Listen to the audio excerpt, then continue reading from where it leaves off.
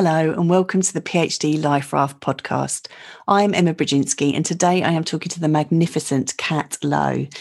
Kat has a wealth of experience conducting practical research, collaborative research as she calls it in the field, and she gives some really useful practical advice and also thinking particularly about the moment we find ourselves in now with the challenges of COVID.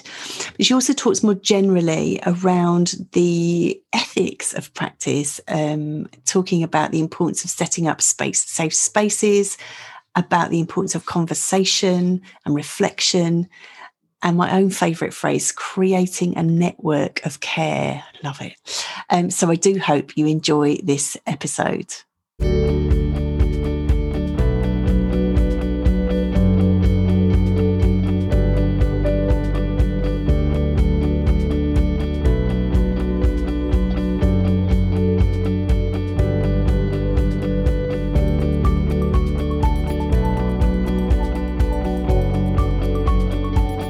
Hello, Kat. Hi.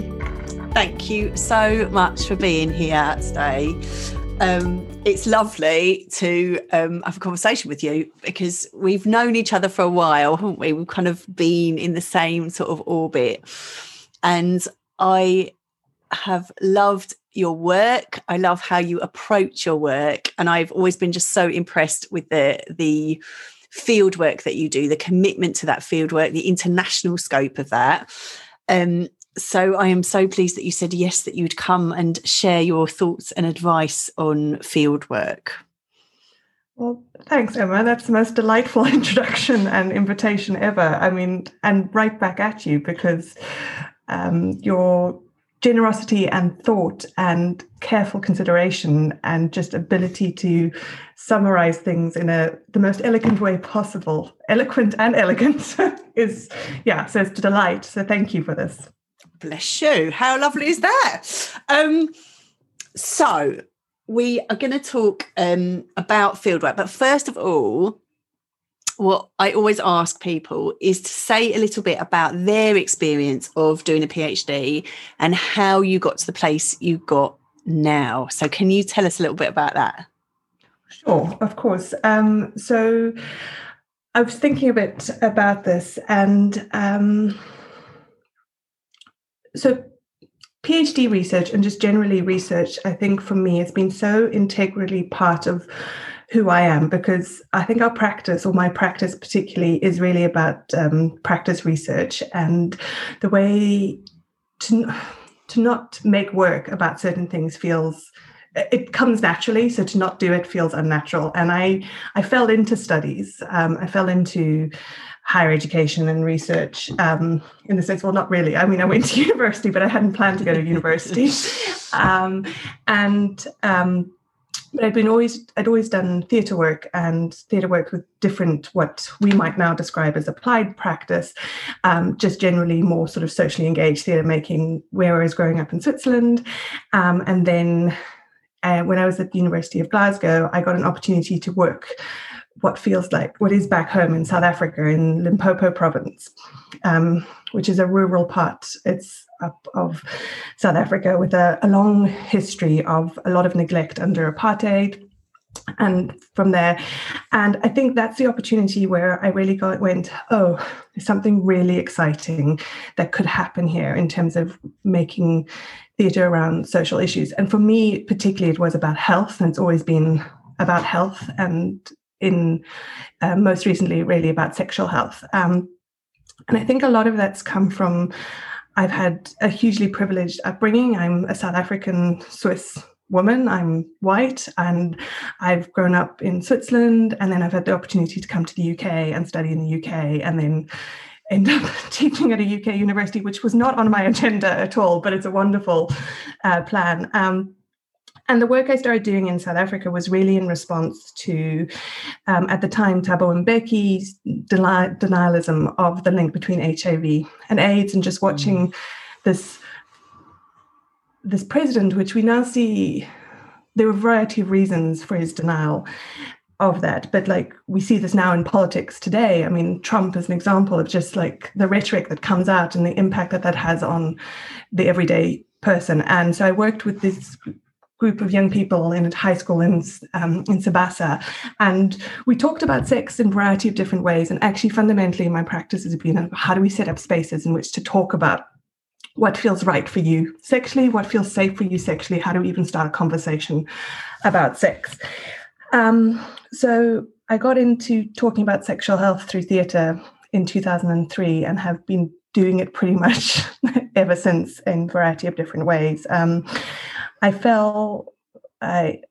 It was also for me an opportunity to travel back to South Africa as well, and to work in South Africa, and see my family. So that's been one of the huge joys of fieldwork for me, is really this opportunity to connect between the different parts of my life, the UK, Switzerland, and South Africa, and how they all link up. And I ended up fundamentally, I think I also got an opportunity to work in Tanzania in 2006 and 2007, researching theatre for development projects that worked around sexual health work and looking at their practices and documenting their practices. And there was something often awry with, especially in South Africa, between they lacked spaces for conversations to happen. People were told information, especially young people were told information in a particular way, and then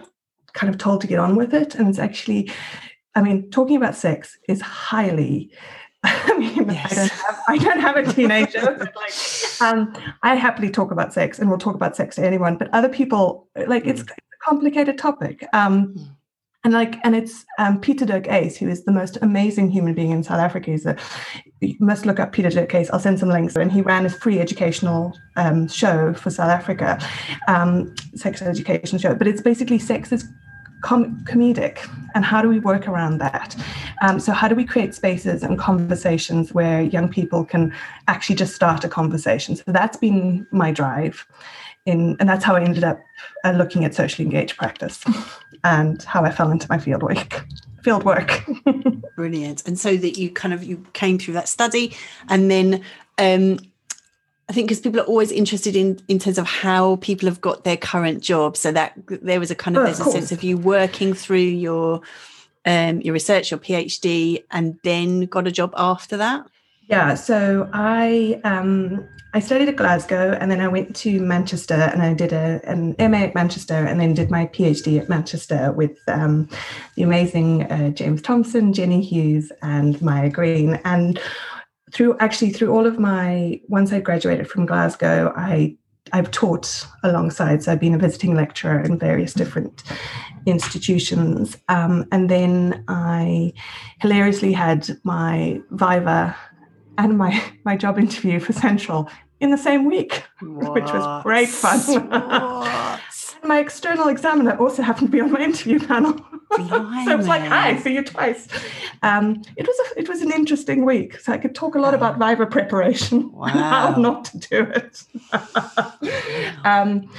So I handed in my PhD in, I think, September 2010, I think. And then started teaching at Central in the January 2011, and then also at Goldsmiths. I worked between two different institutions for a while, and then got a full-time post at Central, where I've been, actually, you know what? This is my 10th year at Central. No, it isn't. Oh my God, yes. Oh my God.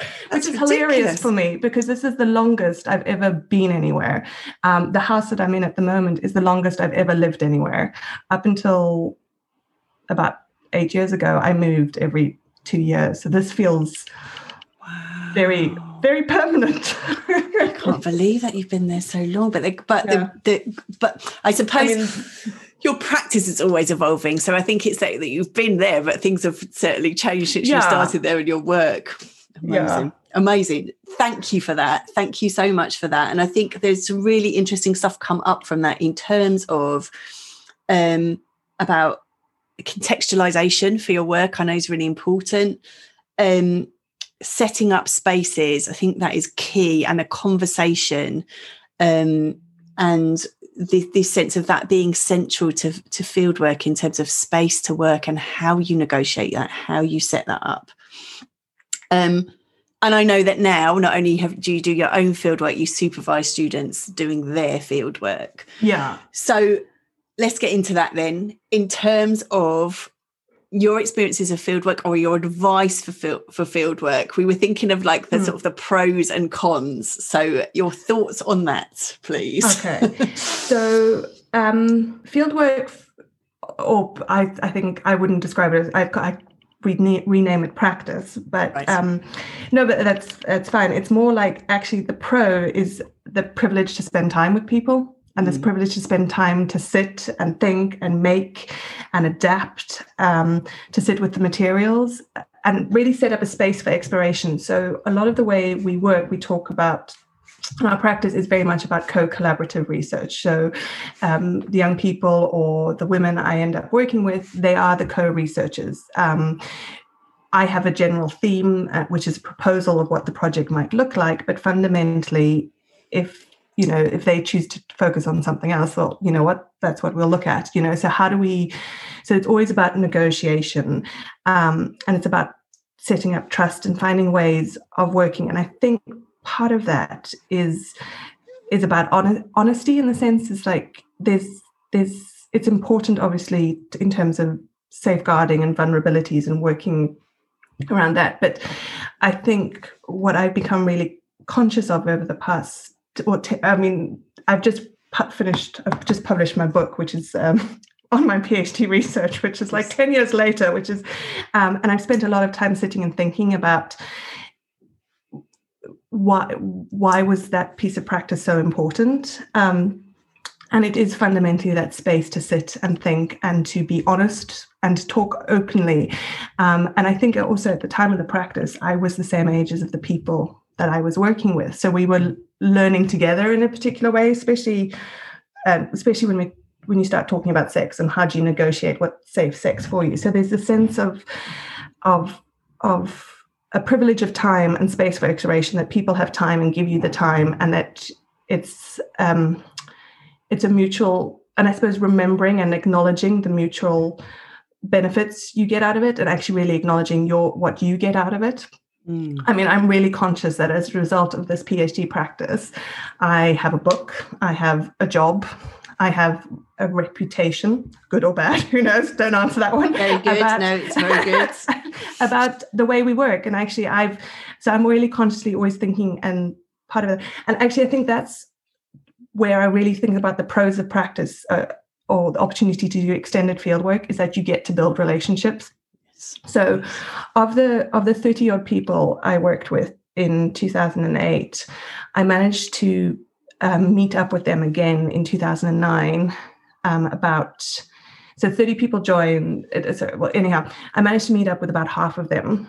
And then over the years, I'm still in contact with maybe about a third of the participants, and that's where technology has come and helped, which is I'm going to come to in a bit in terms of how do we work forward. But when I started in 2008, so much has changed in terms of technology. People didn't have email accounts. A couple of people had mobile phones, but not really.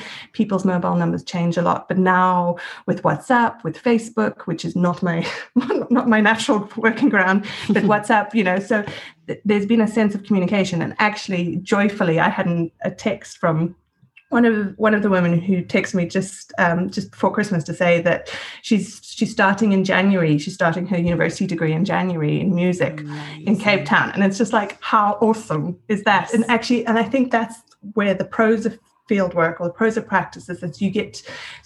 I've been back to meet with whoever I can get hold of when I'm back in Cape Town. So I've seen people in 2014 and then 2017, and we've done follow-up interviews and talked about the practice, but also we've grown up together, and the practice has developed beyond like me coming in as a facilitator. Like we'll send pictures of each other's kids, Siyabonga became a dad. So, all of these really exciting life moments have come, and that's been a real pro. I think the con, thinking about that, is the juggling of multiple competing factors. And I think when you're in the throes of field work, you often feel like you're wanting to do more and you're being torn between different spaces. And I think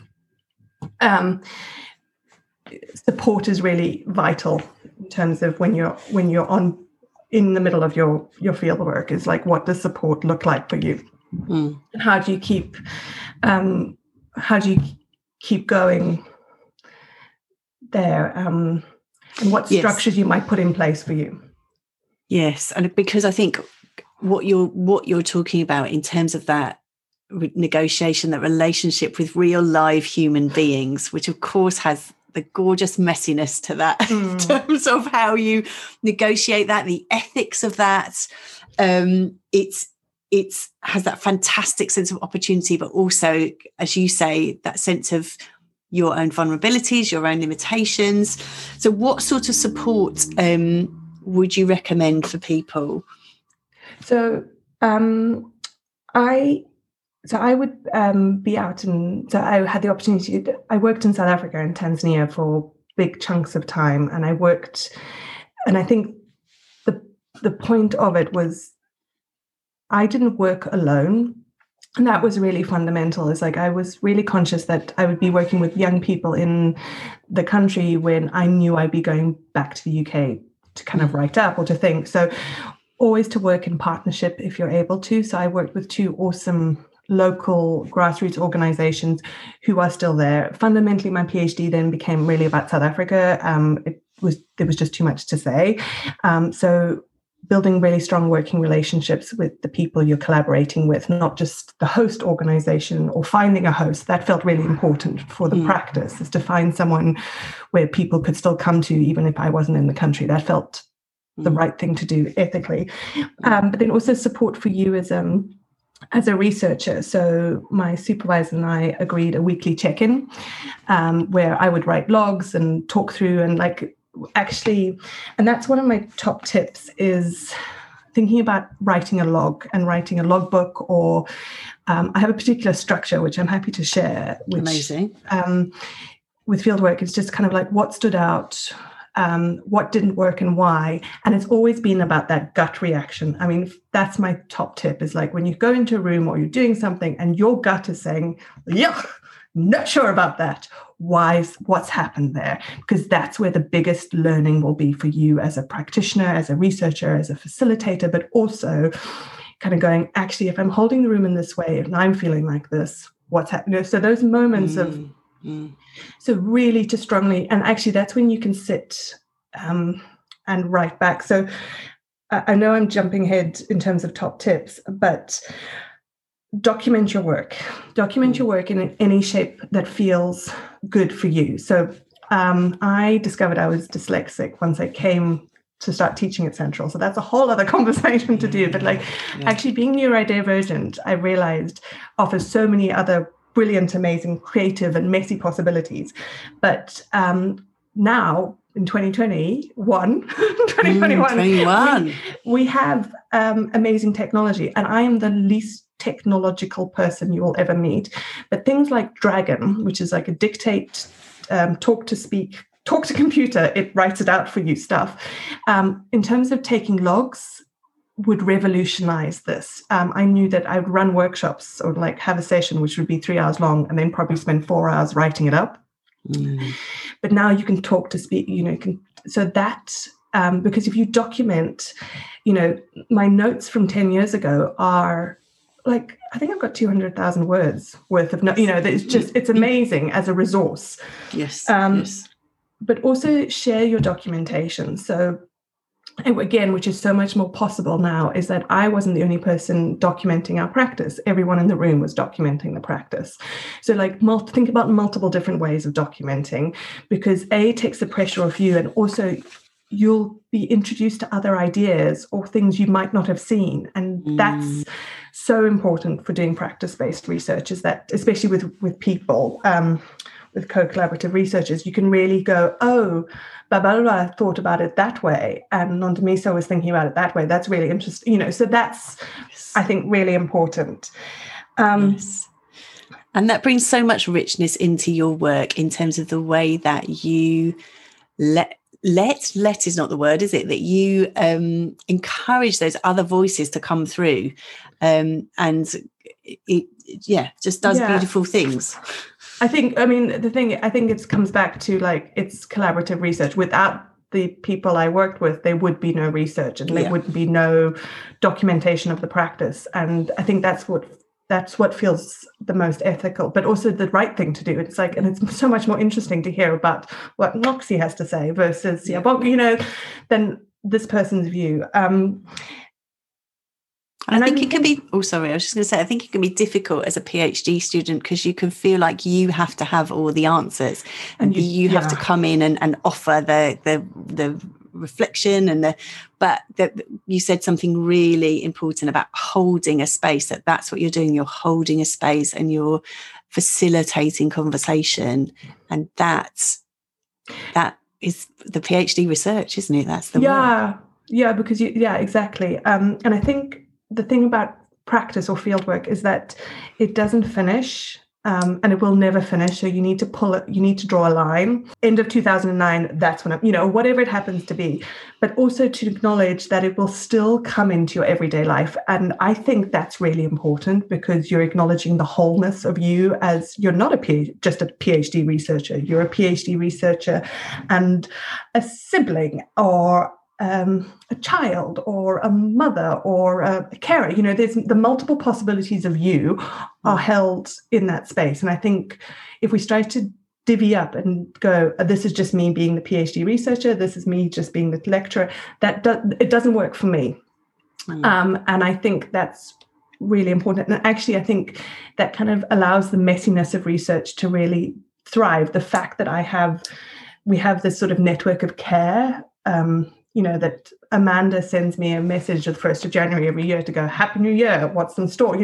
There's a check. That's a lovely that's a value. And I think especially in applied or socially engaged practice, we talk so much about the values and the outputs. And it's like, actually, for us to start thinking really carefully about the ephemeral values, the tangible values, the affective values that have huge resonances and are deeply important, and are more important than going 72% of the people are now wearing condom. All of that stuff. Rubbish. Network of care. I love it. Network of care. That's a gorgeous phrase. Gorgeous. Yeah. And that's really important for my practice. I've been thinking about what do you do now in terms of practice or fieldwork under COVID. And I'm saying that what I'm going to say, I'm prefacing or putting a caveat, is that I am not a digital native, and I'm the last person you'd come to ask them how to use a camera or something like that. I'm not a joyfully technical person, and I still look quite vague with Zoom and things like that. But the digital has been revolutionary. So this year we've run remotely 2 projects in South Africa. Actually 3 projects in South Africa. One in Hillbrow, and then 2 in rural part of South Africa, in the Western and the Northern Cape. And one of them has been a sustained project with a group of women that I was supposed to be with in May, but obviously that didn't happen. And we've done weekly workshops up between May and December. We did weekly workshops. I ran workshops remotely, and then they also worked together. And I think the fact that this practice wouldn't have happened if we hadn't been able to embrace the digital. And like when I say embrace the digital, we were working in a room that had no Wi-Fi. There's only one phone, so WhatsApp has been really important. So actually, I've learned so much about working collaboratively remotely. And I think a huge amount is possible. That we're doing digital storytelling and all sorts of things. But a lot of that's based on the fact that I have really strong existing working relationships with co-researchers and participants in South Africa. Now, the group of people we worked with, the women we worked with in Durans in May, we'd never worked together. So it was a new project. But the Erica Luttish, who's the other artist researcher on the project, she was based in South Africa. So she was able to hold the room.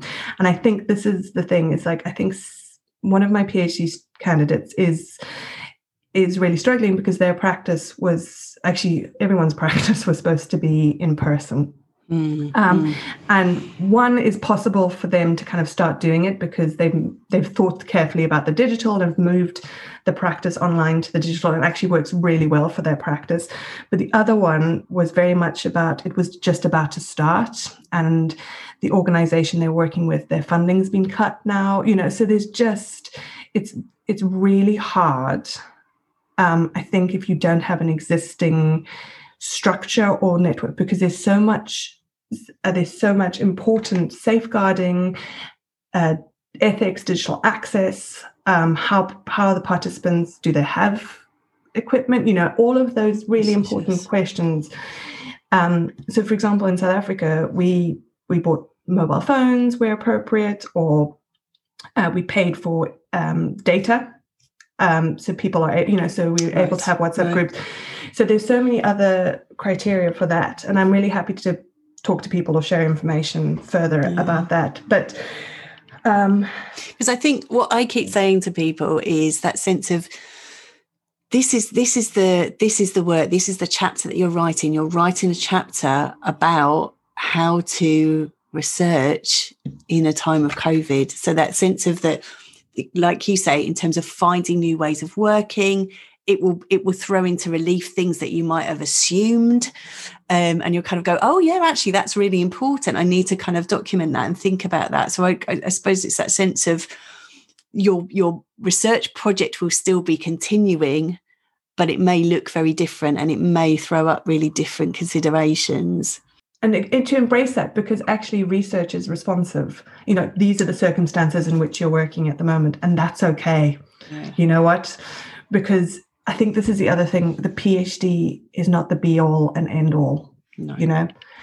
It's just one major, major hurdle, which is enjoyable and engaging and challenging and absolutely brain frying. And then Phoenix-like, you will emerge, you do emerge. It's a process. Like, it has brought me so much, and I've learned so much. And I think to not separate the PhD from who you are as a whole being. And it's just one small part of what you're doing at this point in time. And it's just one small part of your whole human existence. So I love that. It's a small part. To be kind. Yeah, to be kind and caring to yourself, I think. And you will get through it. I promise. And I think what you said earlier about honesty too, I think in terms of documenting this part of your process that you're in at the moment and the challenges of COVID, your examiners will be interested to hear about that. What challenges came up for you? How did you negotiate that? What learning were you drawing on? It's all part of it. It's all grist to the mill, isn't it? And part of your human I love this. Small part of your whole human existence.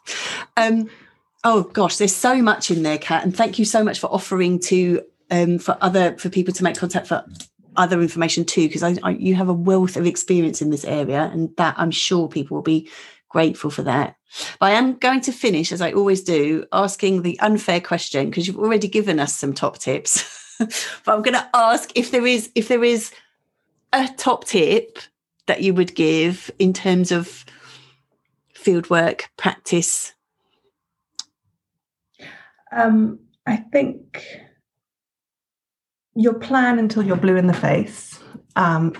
You'll think about the documentation from every angle. Just remember to stay open.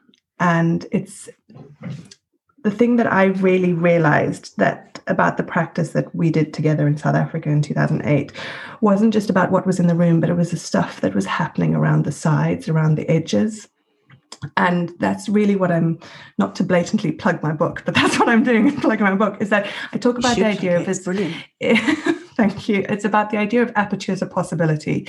And it's to take a moment to think about the intangible, those glimmers of lights, the things that just happen on the margins, the stuff that happens on the margin, the conversation, the look, the touch, or the conversation that keeps coming back. Those, taking that opportunity to pause and to think and to kind of put a little frame about that funny thing that happened on the side, that's what you should keep being open to, because I think that's where the real delightful, interesting things happen that are really of value, of affect, of importance.